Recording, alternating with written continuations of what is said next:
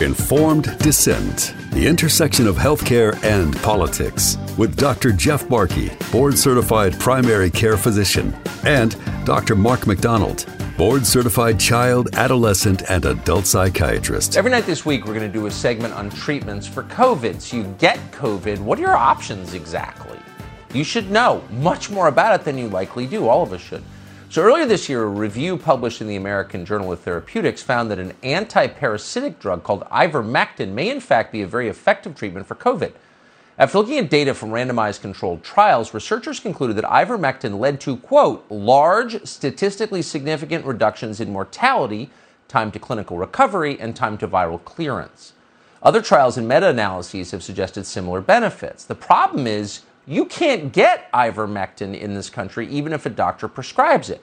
Pharmacies like CVS and Walgreens, they're not scary or anything, reportedly are refusing to fill the prescriptions because why?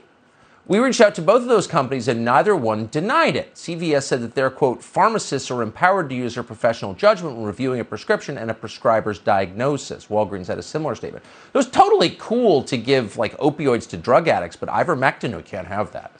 CNN doesn't want it. Mark McDonald is a physician. He's a clinical psychiatrist. He joins us tonight. Doctor, thanks so much for coming on. Before we get into why people are being denied ivermectin, do you think there's hope in ivermectin? Is it potentially an effective therapeutic for COVID? It could be a lifesaver. This medication, which has been shown to be safe, incredibly safe, and amazingly effective for parasitic infections in children. In fact, it was so effective that the inventor won a Nobel Prize just a few years ago, has in many ways cured this viral pandemic in the countries where it's been instituted, more recently or most recently in Uttar Pradesh in India. This drug is safe, it's effective, and it needs to be available widely to all patients in consultation with their doctor. CNN's against it for reasons that really baffle me, but as a result of that, apparently CVS and Walgreens, which really dominate pharmacies in this country, are in some places refusing to prescribe it, we are hearing. Why would that be? Well, this has happened to my patients, it's happened to patients of my colleagues, it's happening all over the country. Pharmacists are getting in between doctors and patients. They're denying life-saving medication, and they are complicit in hospitalizations and deaths from those patients. But as you just asked, the real question is why? Aren't we all supposed to be here to save lives, to improve health outcomes? And yet the only story we're hearing is mass, universal, coerced vaccination. So early treatment, not just with ivermectin, but with all of the therapeutics that have been used in the past year, is amazingly and mysteriously attacked, denied, ignored. Anybody who touches it, it's like touching the third rail. I discussed it a few months ago, and they came after me. My Twitter account was suspended. It's still suspended, even after I appealed. But the Twitter courts are apparently not in session now, and they haven't responded to my emails in the last 3 weeks. Perhaps this segment will help unlock it. Other physicians have been similarly attacked. They've had their prescriptions denied. So why is it happening? Why is early, safe, effective treatment not being talked about? I think that's a very, very important question. But you can buy Xanax by the pound, which kills an untold number of Americans every year. Really quick, as a doctor, can you, just between us, can you actually get ivermectin if you really want it?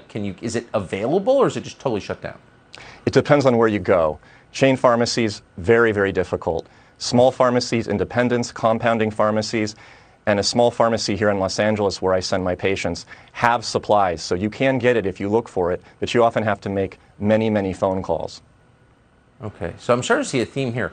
Big companies that control everything, bad. Small independent companies that can use independent judgment, good. Doctor, I appreciate your coming on. I really hope that what you're saying finds a wide audience, because I think it's interesting at the very least and potentially amazing at the best. Thank you so much. Mark, wow. Great to be with you. I can't wait to ask you about what you said. But first, I want to talk a little bit about your experience. So, informeddissentmedia.com, here we go again. So much to talk about, so little time. Great to be with you. So, you appeared on Tucker. Wow. That's so awesome. And I watched it. I even took some pictures, told my family about it. And I can't imagine how nervous you were. I was nervous for you, listening to every word. I was standing up. It sort of reminded me like at the last minute of a football game with, your team making the final drive and you're standing up and nervous, rooting them on as if your rooting them on is going to have an impact as they're playing in some faraway stadium. So tell us a little bit about what was it like? How did it come about that you ended up on the Tucker Carlson show? Well, Jeff, it's nice to know that there were so many people cheering me on in absentia, because you're certainly feeling quite alone when you're being interviewed on this show. I'll explain why. I was surprised to receive an email last Friday from the executive producer of Tucker Carlson Tonight, who I had briefly corresponded with way back in May of this year while I was out in Nevada taking a defensive shooting course, when I got a phone call from the one and only Dr. Peter McCullough, who had just appeared on the Tucker Today show. And he said, I really think that this kids and masks issue is a big deal right now, and we've got to get you on that show. We've got to expose this mask nonsense for what it is. It's really hurting kids. I said, hey, I'm all for it. And he connected me up with the different schedules for the Tucker Carlson Today show. That really didn't go anywhere, and I guess they pivoted to other topics, and the whole issue got dropped until last Friday. And then I got this email out of the blue from the executive producer of the Tucker Carlson Tonight show, which is his nightly cable broadcast of topical news with clips a few minutes long for an hour. And she said, hey, we were in touch a while back. I'm sorry we never really followed through with the discussion of having you on the Today show. So are you still up for coming on the Tucker Carlson Tonight show? I said, absolutely. What do you want to talk about? And she said, well, we want to talk about ivermectin. And I kind of gnashed my teeth and thought, gosh, I'm not an ivermectin expert. I know a lot about it. I know more than most doctors, but I'm certainly not like a Dr. Pierre Corey or Dr. Peter McCullough or Dr. Brian Tyson, these guys that have treated thousands of patients with ivermectin. So I said, well, look, I'm happy to come on the show and talk about ivermectin and how it's being denied. They wanted to look at the pharmacy angle. But I said, I really want to add something to that because I don't want to get locked into a debate about efficacy and what's good and what's bad. I feel like it's really become a distraction in this whole argument. I want to look at it from a bigger picture, a higher altitude. I want to talk about why early treatment, not just ivermectin, but early treatment in general is being denied Americans. Why is it happening? I think that's a really important question, and it's a question a lot of people are asking, and they're not getting good answers. So she said, fine, that sounds great. We can't get you on tonight. It's a little late in the day, but how about Monday? I said, sure. She said, okay, I'll confirm next week. I got back to my office on Monday, and I started to get some emails from her, and she said, I think we're going to get you on. Probably going to be around 5:30 Pacific. We air live at 8 o'clock on the East Coast. Are you still available?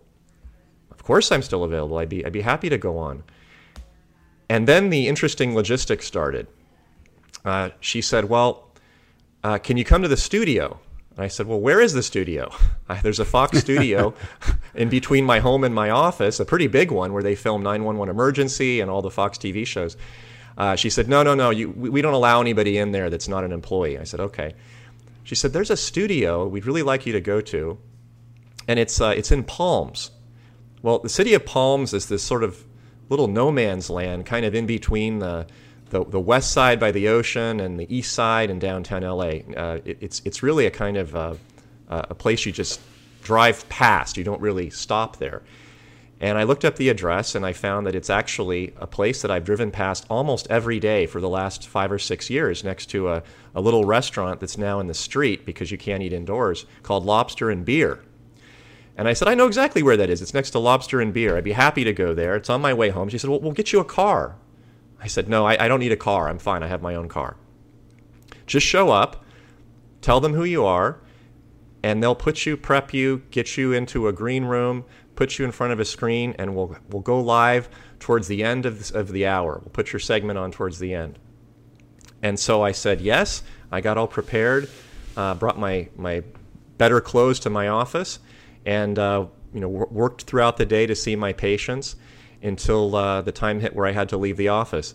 The funny thing was, though, that right before I left, she sent me this desperate email asking me to fill out a COVID safety form where I had to check boxes to confirm that I hadn't been in contact with somebody with symptoms in the last 7 days, and I had to attest that I had been wearing masks and gloves for the last 72 hours. Oh, goodness. And if I had not, and I said no, I had not been, then I had to promise that I would show up at the studio wearing gloves and a mask.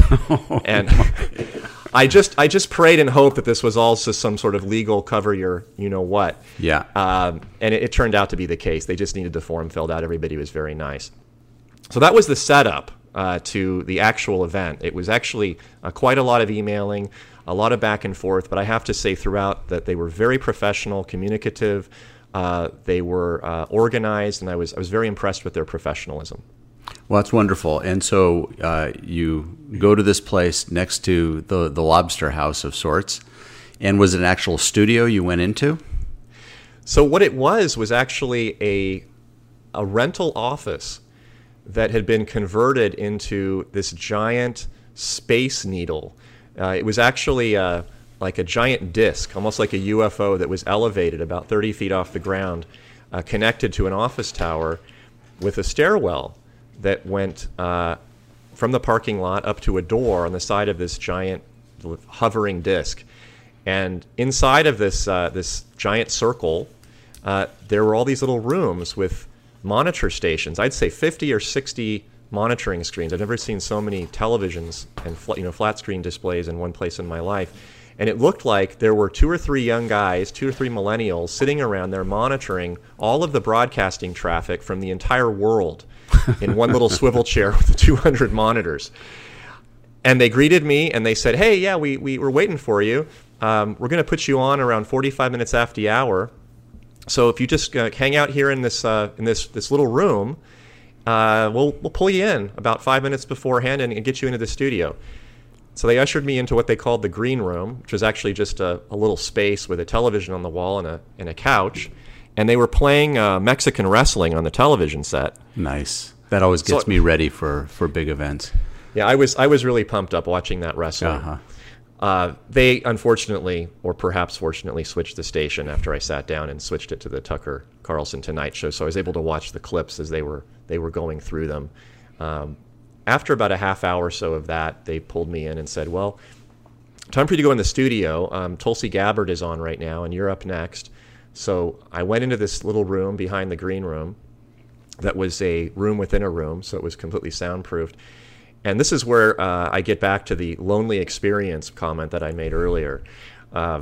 This guy walks me into the room and sits me in a chair in the middle of a completely dark room with a spotlight attached to the ceiling staring right into my face. It looked like an interrogation room, actually. And I sat on this little chair that was elevated onto a platform. And on my right was a table with a little knob that had a plus and a minus.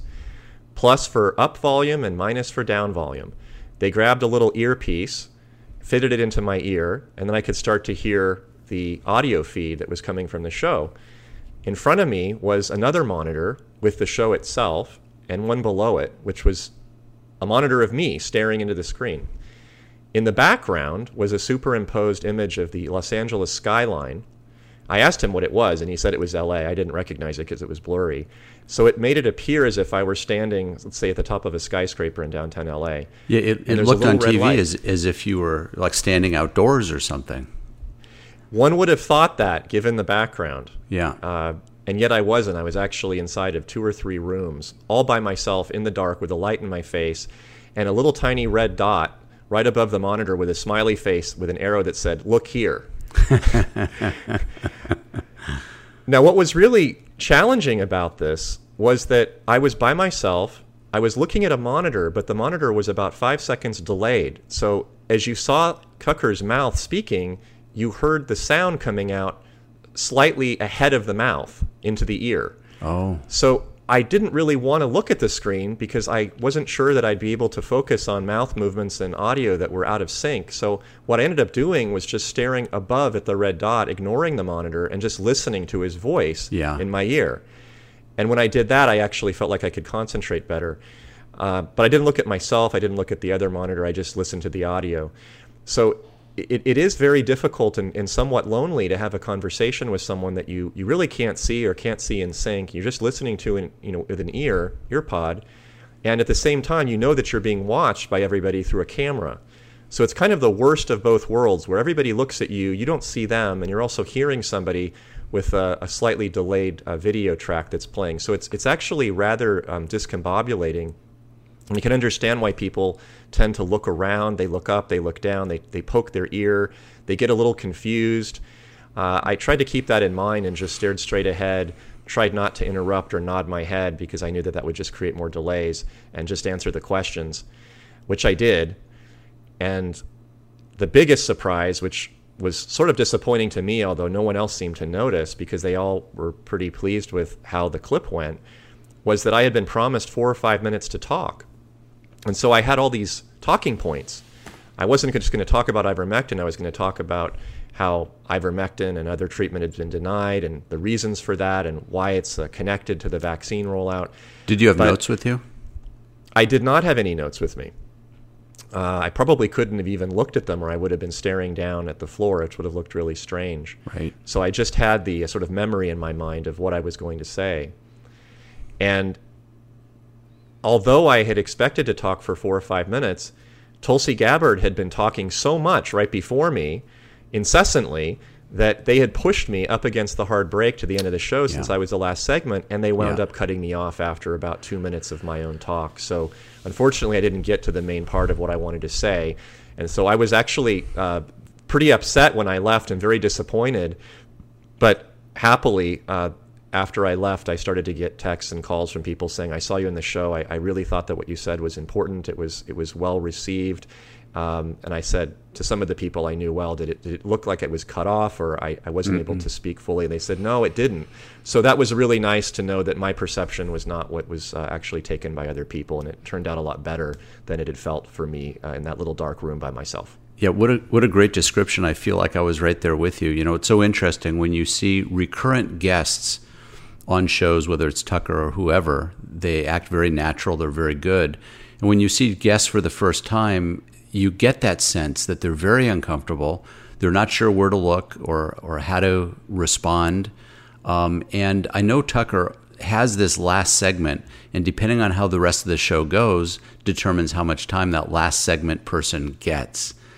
And wow, what an interesting experience. Were you nervous? Oh, I was.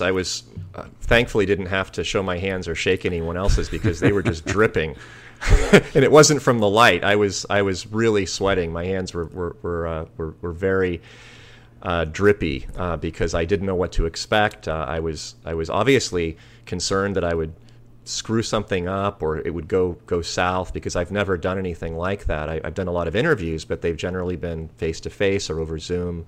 So this was a completely different experience, and I didn't want to blow it because I know that this is a big audience. It's the number one cable broadcast in the United States. There's over 3 million viewers, and I knew that had this not gone reasonably well, I might have had a lot of roads closed to me in getting additional interviews. Yeah, absolutely. Well, I mean, I can tell you I was nervous for you. I think my hands were sweating. You came off as being a professional, like you were experienced, like you'd done that before. I don't think there was any indication that you were nervous. If you had to do it again, are there things that you would have said differently or talked about in a different order? If I had known the time frame was half of what I had expected, I would have put all 3 of my points in the answer to the first question. Right. I think I called it a mistake. I guess it's a mistake. It was only a mistake really because I just didn't have all the information, was that I thought that he was going to tee me up for answering my points one after another. Right. And it really wasn't his fault actually, because he was cut too. It was really the producers that cut the time, and they didn't have a chance to tell me in advance. So what I would have done was, after he asked that first question, so why is this happening? Rather than explaining how it's happening and then giving it back to him, which is what I did, it's really a good question, isn't it? Why is this happening? And then him saying to me, yeah, is there something else that we're not hearing about? And I would have said, yeah, that's exactly right. Here's what we're not hearing. Right. What I would have done was actually answered the full question in about Right. 45 seconds instead of going off on my little tangents, because I thought I had some time, and I didn't. For sure. So I want to save a little bit of time in this episode to talk about what you actually said, but a couple more questions first. Number one, you didn't have a tie on, and I'm curious why you decided to do that. I think if and when I'm invited, I'll likely have a suit and tie on, and then second, after the event, did you go over and have lobster and beer at your favorite restaurant? Well, one thing that many people don't know, Jeff, is that psychiatrists don't wear ties because we're told not to. Since when we go into inpatient units, they're often used as strangulation devices by murderous patients. So I've never worn a tie for that reason. But personally speaking, I don't really feel comfortable in them. They feel very constraining. And I made the judgment that for somebody who's a psychiatrist who sits and speaks with patients, obviously without a tie on every day, that I would look a little stuffy and unnatural wearing a tie. And so that's why I decided not to wear it for the show. Yeah, so a tie to you feels a lot like a mask. It feels like a business mask.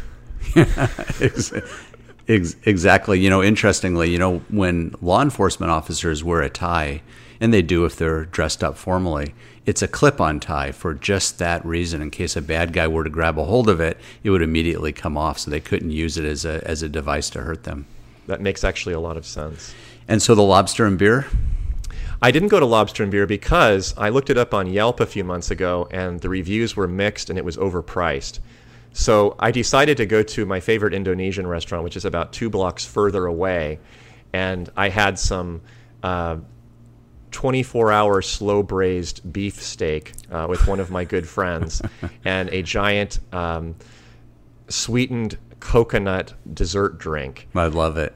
So I actually had a pretty good time. Now, when you watched the event on Tucker, how do you think you did? I didn't get a chance to see it right away because there was no way to get a clip of it. He didn't put it onto his feed. Usually they put clips here and there. And I didn't. I was eating dinner actually when it aired, so I wasn't able to watch it live. And although I have Fox Nation subscription, this Fox Nation Tucker Carlson Tonight repeats don't show up until the night after. Got it. So I was kind of in the dark about it until a friend of mine said, "Hey, I found it on this left-wing rag website that grabbed it and started a hit piece about you, saying that you want to push dewormer again." Yeah. So I looked at that and tried not to. The whole dewormer thing just kept coming back. Yeah. I ignored all of that and I just played it, the actual video clip, and I was actually surprised how professional the lighting and the staging and the sound were. And I was pleased that my discipline in staring at that little red light rather than looking around the room and not getting distracted made it appear that I was actually staring at the camera. So that, although it was very artificial for me, I think it actually came across as more natural than it felt. And I also did something that, and this was intentional, Jeff, and this comes from being a viewer of this show. I think you just made a comment about how people that haven't been on the show much before, they always look very uncomfortable. Mm-hmm. One of the things that I always notice that they do is after Tucker introduces them, because of the tape delay, they always say, "Oh, thank you, I'm really glad to be here," right as he's asking the first question. Yes. All the time. You didn't do that. I didn't do it because I saw that the people that come on again and again, you know what they do? They just nod. They don't speak after they're introduced because they don't want to have that talking over moment. And it's a thing that I think Tucker. It's a thing that Tucker does. It's like a little habit that he has where he doesn't leave people time to say, "Thank you, Tucker. Great to be with you tonight," or something like that. He just speaks. He just asks that first question. That was very astute of you to know that. You know what else he does that I've noticed? And I don't see anyone else doing this on other shows. He will often jump right into his questions after he does the introduction, I think because he wants to cut that person off and prevent that person from starting a long thank you introduction response. Right. So he'll say, "So this evening we have renowned family doctor from Orange County, Dr. Jeff Barkey. He's going to speak to us about ivermectin. Really great to have you on, Dr. Barkey. So let's talk about. He does that really fast. Exactly. Yeah. So you can't mouth the words. If the tendency is to want to say, "Oh, thank you, Tucker. Thanks for having me," as he's asking the first question. Exactly. Super interesting. And at no time during your piece did you ever you never said, I don't think you used his name to say, "Well, Tucker, great question. Let me tell you this, that, or the other." I didn't do that. It wasn't intentional. I didn't think one way or the other. If it had been a little bit longer, I probably would have. But because it was so quick, I don't think we really developed a friendship quickly enough. Yeah. So let's talk a little bit about what you actually said. The event is super fascinating, and thanks for sharing that with us. I hope everybody enjoyed hearing it. I know I did, because I'm always curious when I see just normal people go on a show like that. What does it feel like? What's it like? What's the actual experience from the person who's being recorded?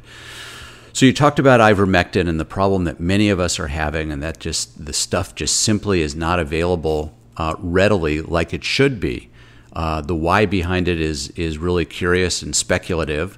But that's what you were talking about, the importance of early treatment, that ivermectin and other treatments actually work. But there's this barrier between doctor-patient and delivering the life-saving, potentially, drugs to those patients.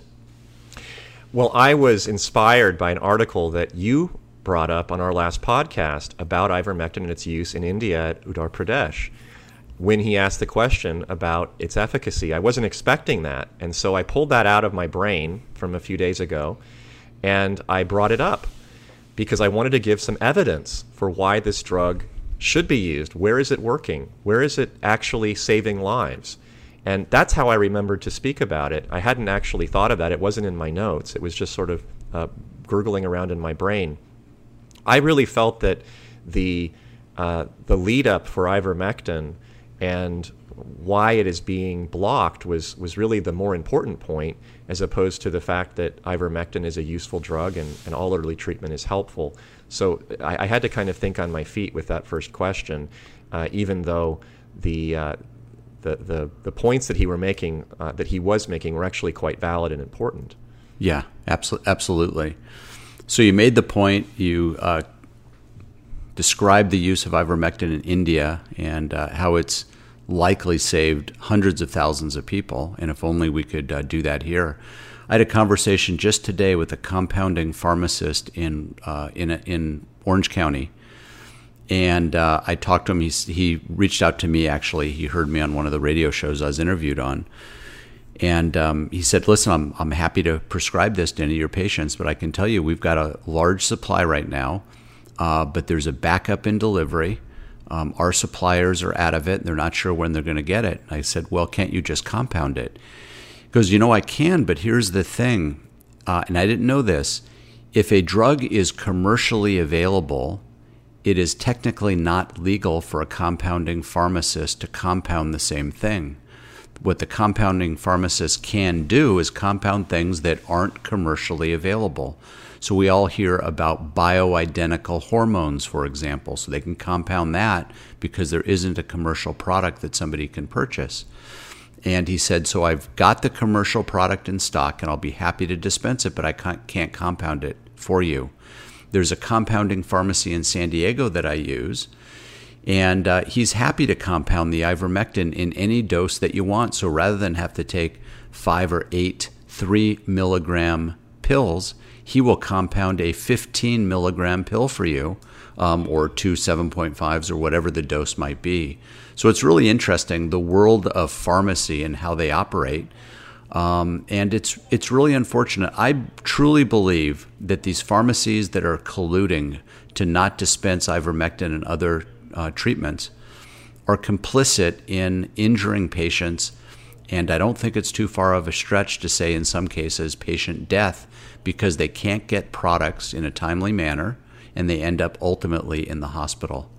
So as we wrap up this episode, Mark, first of all, thank you for sharing your experience. I want to remind our listeners, informeddissentmedia.com. Go there, reach out, let us know how you like what we're doing, if there's any other topics that you want to hear. Spread the word, share the podcast, and most importantly, keep listening, and thank you for doing so. You've been listening to Informed Dissent with Dr. Jeff Barke, board-certified primary care physician, and Dr. Mark McDonald, board-certified child, adolescent, and adult psychiatrist.